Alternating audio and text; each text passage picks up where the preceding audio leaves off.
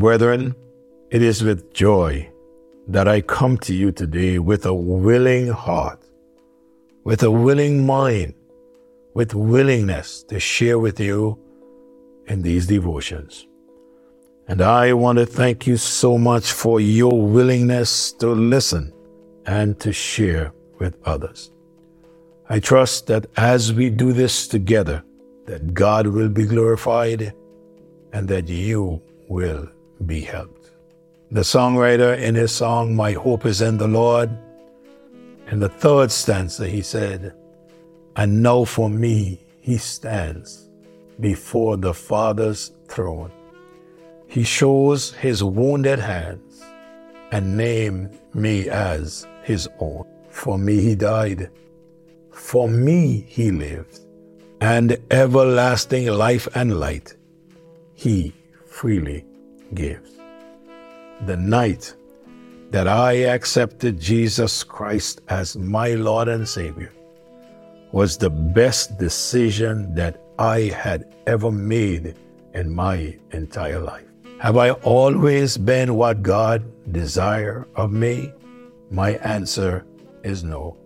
I have made many mistakes. I have failed many times. But the truth of the matter is, he said, when I fail, if I confess my sin, he is faithful and just to forgive me and to cleanse me from all unrighteousness. And every time I fail, I go back to him and I ask his forgiveness. You know what?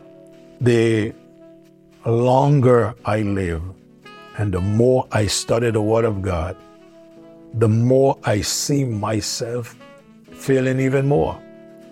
In days gone by, when I first accepted Jesus Christ as my Savior, I would always try to measure myself by maybe someone else and see how well I am doing. Or I measure myself by myself to see how I was and how I am.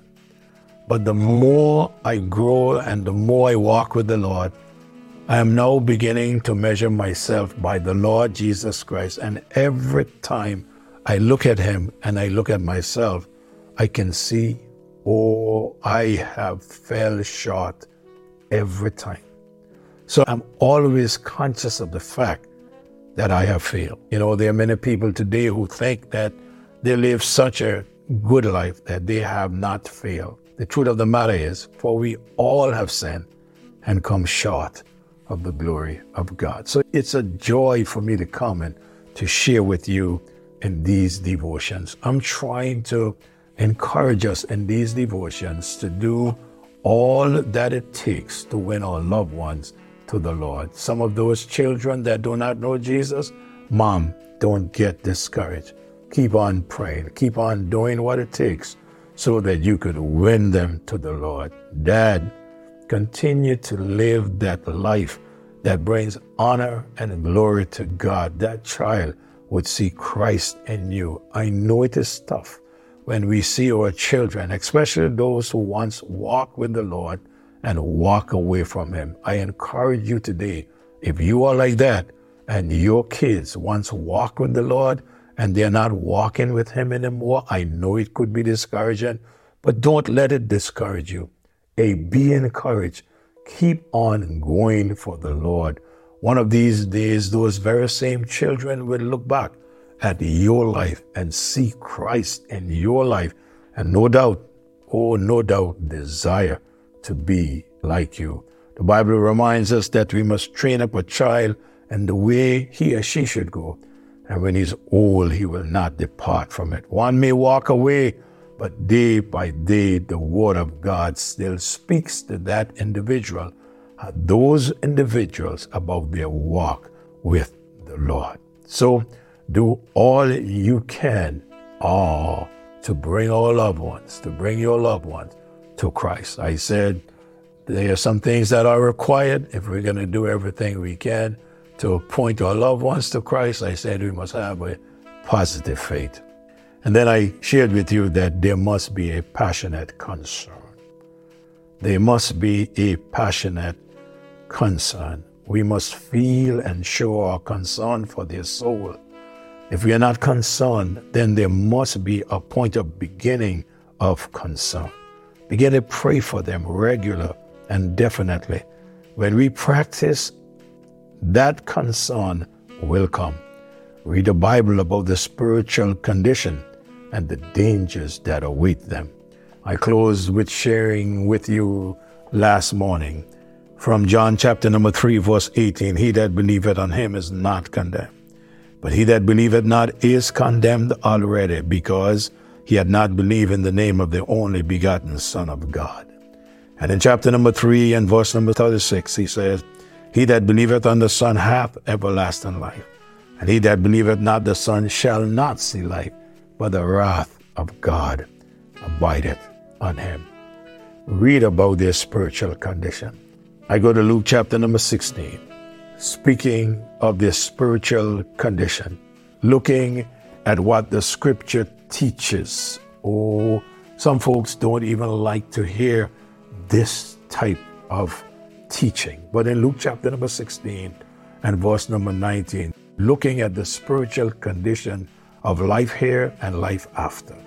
There was a certain rich man which was clothed in purple and fine linen and fared sumptuously every day. And there was a certain beggar named Lazarus which was laid at his gate full of sores, and desiring to be fed with the crumbs which fell from the rich man's table. Moreover, the dogs came and licked his sores. And it came to pass that the beggar died and was carried by the angel into Abraham's bosom. The rich man also died, and he was buried. And in hell he lifted up his eyes, being in torment, and seeth Abraham afar off, and Lazarus in his bosom. And he cried and said, Father Abraham, have mercy on me, and send Lazarus that he may dip the tip of his finger in water and cool my tongue, for I am tormented in these flames. But Abraham said, Son, remember that thou in thy lifetime receivest thy good things, and likewise Lazarus evil things, but now he is comforted, and thou art tormented. And besides all this, between us and you there is a great gulf fixed, so that they which would pass from hence to you cannot, neither can they pass to us that would come from thence. And he said, I pray thee, therefore, Father, that thou wouldest send him to my father's house. For I have 5 brethren, that he may testify unto them, lest they also come into this place of torment. And Abraham said unto him, They have Moses and the prophets, and let them hear them. And he said, Nay, Father Abraham, but if one went unto them from the dead, they will repent.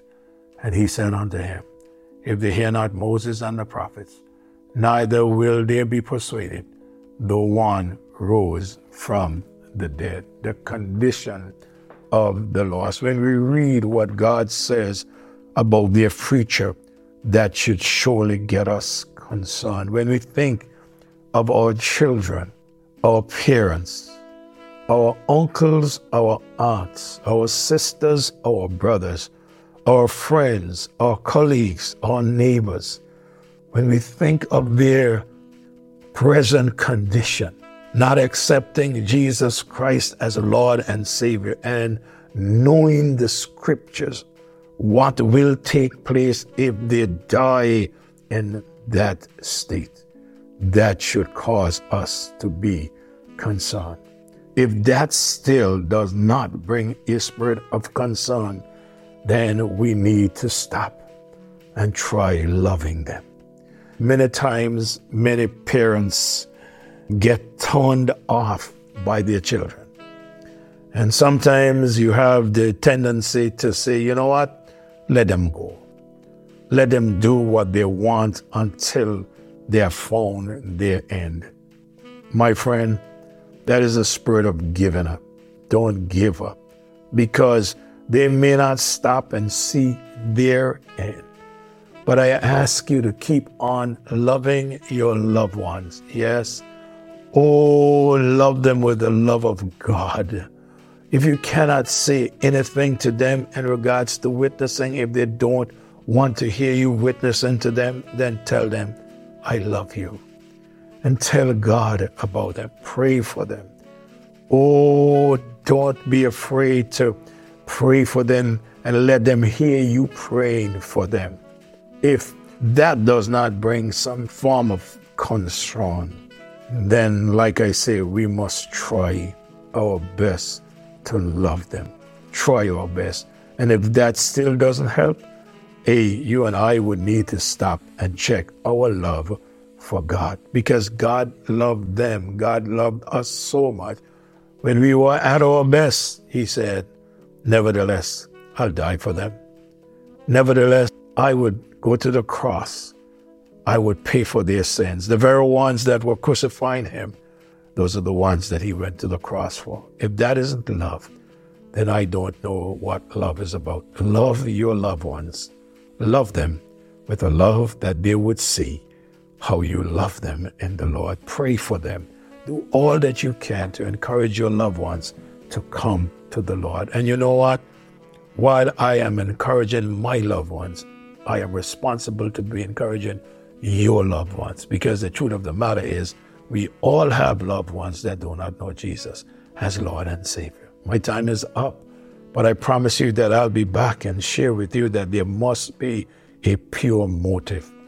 There must be a pure motive. What are some of the requirements? Yes, there must be a pure motive. Father, thank you. Thank you so much for all that you have done and all that you're doing in our lives.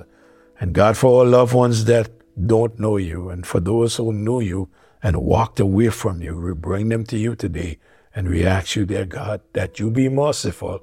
We ask you, dear God, that in your mercy, that you will turn them around.